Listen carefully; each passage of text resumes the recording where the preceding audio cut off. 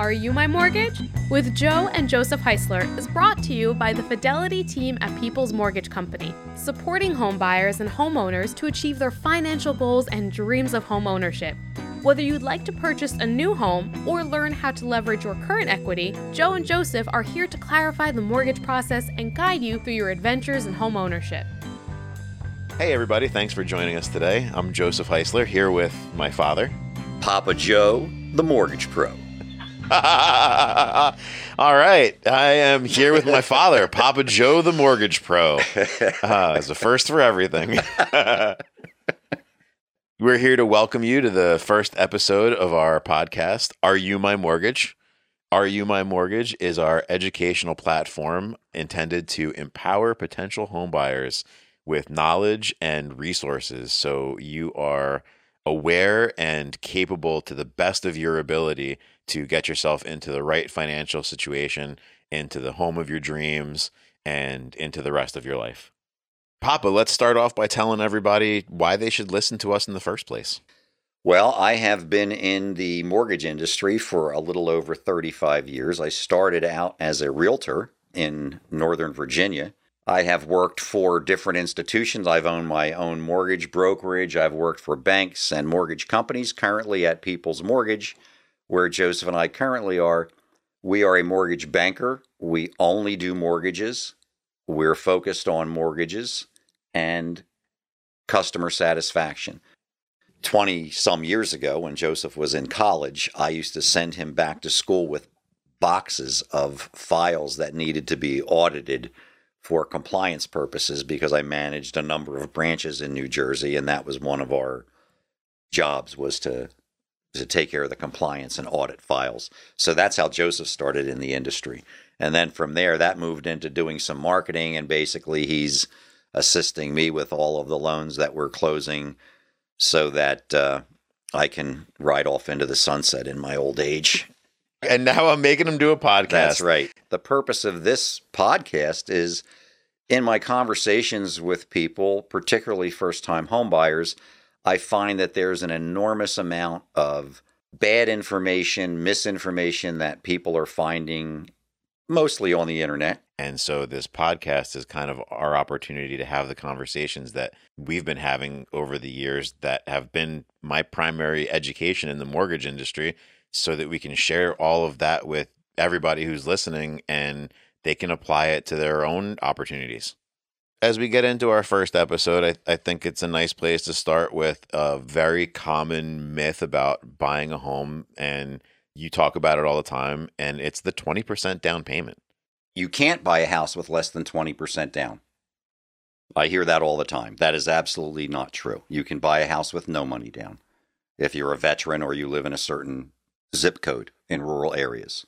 There's other loans that you can get with 3 or 3.5% down. And generally, the biggest problem, and I've been doing this for a long time, and it's been the same, the biggest problem with people, first-time home buyers in particular, is coming up with a down payment. The monthly payment is generally not the issue. The down payment's the issue. And if you think you have to save for however many years it takes to get 20% down, especially in a crazy market like we have right now, while you're saving money, the home prices are going up, the real estate taxes are probably going up, and right now, the interest rates are going up. So waiting is the last thing that people should be doing. But a lot of people either feel like they are or actually are stuck waiting when they've got in their minds that they have to come up with this really large sum of money in the first place. Well, I guess one of the amazing things to me is there's as much good information available from reliable sources as there is bad information, but people tend to stop before they dig deep enough. And if I'm just somebody who's thinking to themselves, we're going to get married and we'd like to buy a house, that doesn't necessarily mean that I'm capable or qualified to differentiate between good information and bad information in the first place. Right? It's like you say dig deeper, but dig deeper for what? Yeah, I see what you're saying. So I think that's a really big thing for us to address too, is where do you go for good information, right? So first of all, if you can go on the internet, where on the internet do you go? Is it to bankofamerica.com and their mortgage page, or is it to peoplesmortgage.com and our information? Well, of course, the answer to that is they just call me. The Mortgage Pro. You heard it here, everybody. You call Joe. But going to different lenders, even though the money basically comes from the same place and the guidelines are generally the same, going to a particular bank or lender, they may not follow the guidelines that are set. They may have further restrictions that they choose to put in place to protect their own portfolio of loans. So they may restrict what the down payment requirements are or what the credit score requirements are. So the programs are set up a certain way, the regulations are set up a certain way, but depending on where you go, any individual lender broker might be more restrictive because they just do or don't want to handle certain business. That's correct. And it's generally more the financial institutions, banks, that are more restrictive because companies like ours, we're a mortgage banker. We only do mortgages. We sell loans to Fannie Mae and Freddie Mac. That is the secondary market for mortgages. So we just follow their guidelines strictly. So we don't put any additional overlays on them because we're not putting that loan necessarily in our portfolio. We're just making sure it meets all of the guidelines. So if the guidelines say that you can have if a conventional loan says a credit score has to be 620, then we go by that. Whereas a Wells Fargo or a Bank of America could put a restriction on where they only want loans with a 640 or a 660 credit score. You started saying that People's only services mortgage loans. So you're also in that saying, in comparison, Bank of America, Wells Fargo, whoever that bank is going to be doing mortgage loans, auto loans, boat loans, personal loans, all sorts of different financing. So you're saying that menu of options that they offer puts them in a position to just not want to work with people who have lower credit scores or like self-employed borrowers, like things that maybe are more complicated or maybe not as profitable for them. It's not so much that it's not as profitable for them. It's that they're minimizing their risk. So they make a decision that says, even though Fannie Mae will accept a credit score of 620, I'm only going to accept credit scores of 660 or higher because they have data that says that people with a higher credit score are less likely to default. So in that case, that brings us back to our original question, which was, where do people find good information? So it sounds like the first place people want to go is to Fannie Mae or Freddie Mac if they want to do their own investigating and get the real information, the actual regulations, the actual credit score limits and down payment limits, that sort of thing. Is that a good start? That is a good start. And it's a good start mostly because what Fannie Mae and Freddie Mac both have are very good home buyer counseling programs. Those programs are required on certain types of loans that have smaller down payments. But even though they're not required on most loans, if you're a first-time home buyer, that's a course you should be taking to get familiar with terminology, to understand things like what the steps are. How do I, where do I go after I get pre-qualified? How do I buy a house? What's an earnest money deposit? You said overlay a couple minutes ago. I didn't even want to ask. Well, overlays are things that are basically risk factors. If I have a 740 credit score, you and I are buying the same house, the same down payment, the same amount of money. If I have a 740 credit score and you have a 640 credit score, I'm going to get a better interest rate than you. We're both going to get approved for the loan if we qualify, but that is an overlay or a risk factor. That's another thing people should be looking at when they're starting the process. You don't want to wait until you're going to call me and say, I need to get pre-qualified and have no idea what your credit is even like. Okay. You want to do that as early in the thought process as possible. If you think you're going to want to buy a house in the next 6 months to a year, you should have someone get you pre-qualified now and run your credit, because there's very likely inaccurate information on your credit report and possibly things that you don't know about. A lot of times it's collection accounts for $100 or $200 from a doctor or a medical provider that you thought your insurance covered. And then when you pull your credit report, you find out you don't qualify for a mortgage when you go to buy the house. When it can be remedied, but it should have been done previously. So the credit score and the pre-qualification are two steps that should be taken very early on, specifically so that you are aware and you can kind of become knowledgeable about just your own financial situation? Certainly. So you know, how much do you have to put down? What kind of interest rates are you going to be looking at? What is your monthly payment going to be? How does that equate to what I'm currently paying in rent? Because the other thing that I don't understand is that people don't seem to have the concept of the tax savings that they realize from owning a home.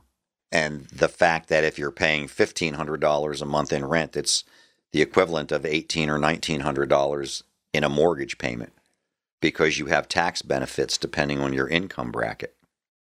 Buying a home and owning a home has become looked at as too much of an investment and not this is where I want to live and raise my family.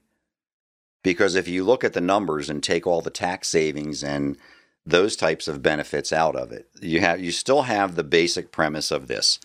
I have to live somewhere. I can either be paying my landlord's mortgage or I can be paying my own mortgage. If my house never appreciates and I never take advantage of any of the tax savings, and I live in the house and I live my life and raise my family, and 30 years later I've paid my mortgage every month on time, I now have no mortgage. So I'm living for free. Even if my house didn't appreciate, didn't go up in value, I've now lived where I wanted to. I've owned it, so I've painted it whatever color I wanted to. I have however many cats I want to, or however many dogs I want to. All of those things. So at the end of the day, you get to that point in your life and you either have, if you paid $300,000 for the house and it didn't go up a penny and you sell it, you still have $300,000 and you had a place to live all that time. If you rent a house for 30 years, ugats. Are we okay with that? That's a mortgage term. So the original question goes back to the same thing, though. How do you get people to understand all this and know where to look for the information? There's a million sources out there. Starting with us. Starting with us? Well, that's not true. Starting with mom and dad, brother and sister, coworker, and I hear that all the time too. Well, Aaron said, is he in the mortgage business? My mother said, I had a guy the other day call me and say, well, why is the appraisal going to be $650? It should be more like $350. So I wrote him back and said, who gave you that information and what year are they living in? You know, your mom bought a house 25 years ago. She's not the person you should be asking for what current rates are or guidelines or what you need to be doing, because it's, number one, it's not the same as it was then. And number two, as an example, I don't think the same way my mother thinks. There's ways to use your money, manage your money, maximize your benefits of your money. And those are all the things you need to be looking at when you go into this. So I'm thinking about it. We've been renting and we really would like to buy a home and we really don't know where to get started. What do we do first? The first thing you do is you have to speak to someone who's in the mortgage industry, a mortgage professional, have them run your credit report, and they'll analyze your income and your assets and your credit and be able to tell you what you qualify for. So the three things, if you want to go back to the beginning when I learned the business, the 3 C's: credit, capacity, and collateral. The credit is your credit. Do you pay your bills on time? Capacity is how much money do you make in relation to how much money you owe. Is your debt to income ratio fit within the guidelines? And collateral, which is the most important thing, is the property appraisal.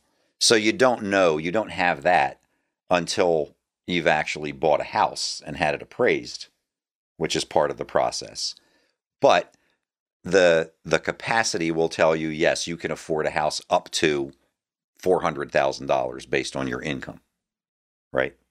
And then once you get approved for your mortgage and you've put a contract on the house, part of the approval process is we have an appraisal done by a professional licensed appraiser who says this is what their opinion of the value is. So you have to get approved either as an individual or as the couple going into, and not even just the couple, right? You can have more than two borrowers or buyers, Absolutely. right? Yes. So whoever's going in on this mortgage together needs to have themselves vetted, their own financial abilities. And during the process, you actually still have to have the house vetted. Correct. That comes after the process has begun. And this is a question I get all the time from people is, what is the process? What are all the steps? I got pre-qualified. Now what do I do? So really what we want people to know is they have to get in front of a professional. They have to become aware of their 3 C's. And at that point, they really need to come back in and further the conversation and start analyzing the whole situation, right? Well, once they've gotten pre-qualified and they have parameters for what type of mortgage and how much they can qualify for, then their next step is to get with a realtor, a local realtor, and start seeing what properties are available. Once a property is selected, that's when they go under contract and make an offer. Once that offer is accepted, there are other steps that come after that. There's an attorney review period that starts as soon as the contract's signed by both parties, so their respective attorneys can make sure there's nothing in there that's harmful to their clients. Once that attorney review period's over, it's always wise to have a home inspection done on the property by a professional inspector to make sure you know what the characteristics and condition of the house are, age of the roof, appliances, furnace and air conditioning, things like that. I typically will not advise my clients to have an appraisal ordered until they're out of attorney review and they've completed the home inspection. You certainly don't want to have paid for an appraisal for a house that you're not going to buy. So it sounds like not only are there a lot of moving parts, but you really do need to be working with somebody who knows that whole process, understands how those parts move and how things might change during the process so that you know you're actually being taken care of and guided properly for your best interest. Yes. And you also should find out if the person that you're going to be speaking with or working with is available when you're available. When you go to certain institutions, you better be there from 9 to 5, Monday to Friday, if you want to get an answer. If you want to speak to somebody after work hours or on a weekend, and the weekend is when people are buying houses, is your mortgage professional going to be able to answer questions for you on a Saturday afternoon when you're looking at a house? So really, anybody who's thinking about buying a home needs to be comfortable with their mortgage professional, made aware of what their capabilities are in terms of buying a home. And from there, they really just need to stay in contact with that mortgage professional so that they can navigate this kind of unknown sort of process, right? Because as you go, again, things are going to change. You need to be working with somebody who you trust. Yes, and there are a multitude of disclosures and forms that people have to sign. It's a lot of legal documents. You need advice from a professional who can understand and sort through these things. So you're here 7 days a week, available for anybody. We've talked a little bit about down payment myths, and we've talked a little bit about the credit capacity collateral concept that really is the beginning of everybody's mortgage journey. It'd be impossible to cover it all here, but I think this was a great start. So, Papa Joe, thanks very much. Thanks for listening, everyone. If you have any questions, feel free to contact us directly, and I'll be more than happy to answer any questions that you have. If you'd like to reach Joe directly, it's 732-300-3750. That's 732-300-3750. And if you'd like to send us an email, please feel free to send us any comments or questions to areyoumymortgage@gmail.com. Thanks, everybody. Are You My Mortgage is brought to you by the Fidelity team at People's Mortgage Company. People's Mortgage Company is an equal housing lender licensed by the Department of Banking and Insurance, NMLS number 6274. Loan originator NMLS number 43162. We're excited to hear from you and look forward to supporting your homeownership adventure.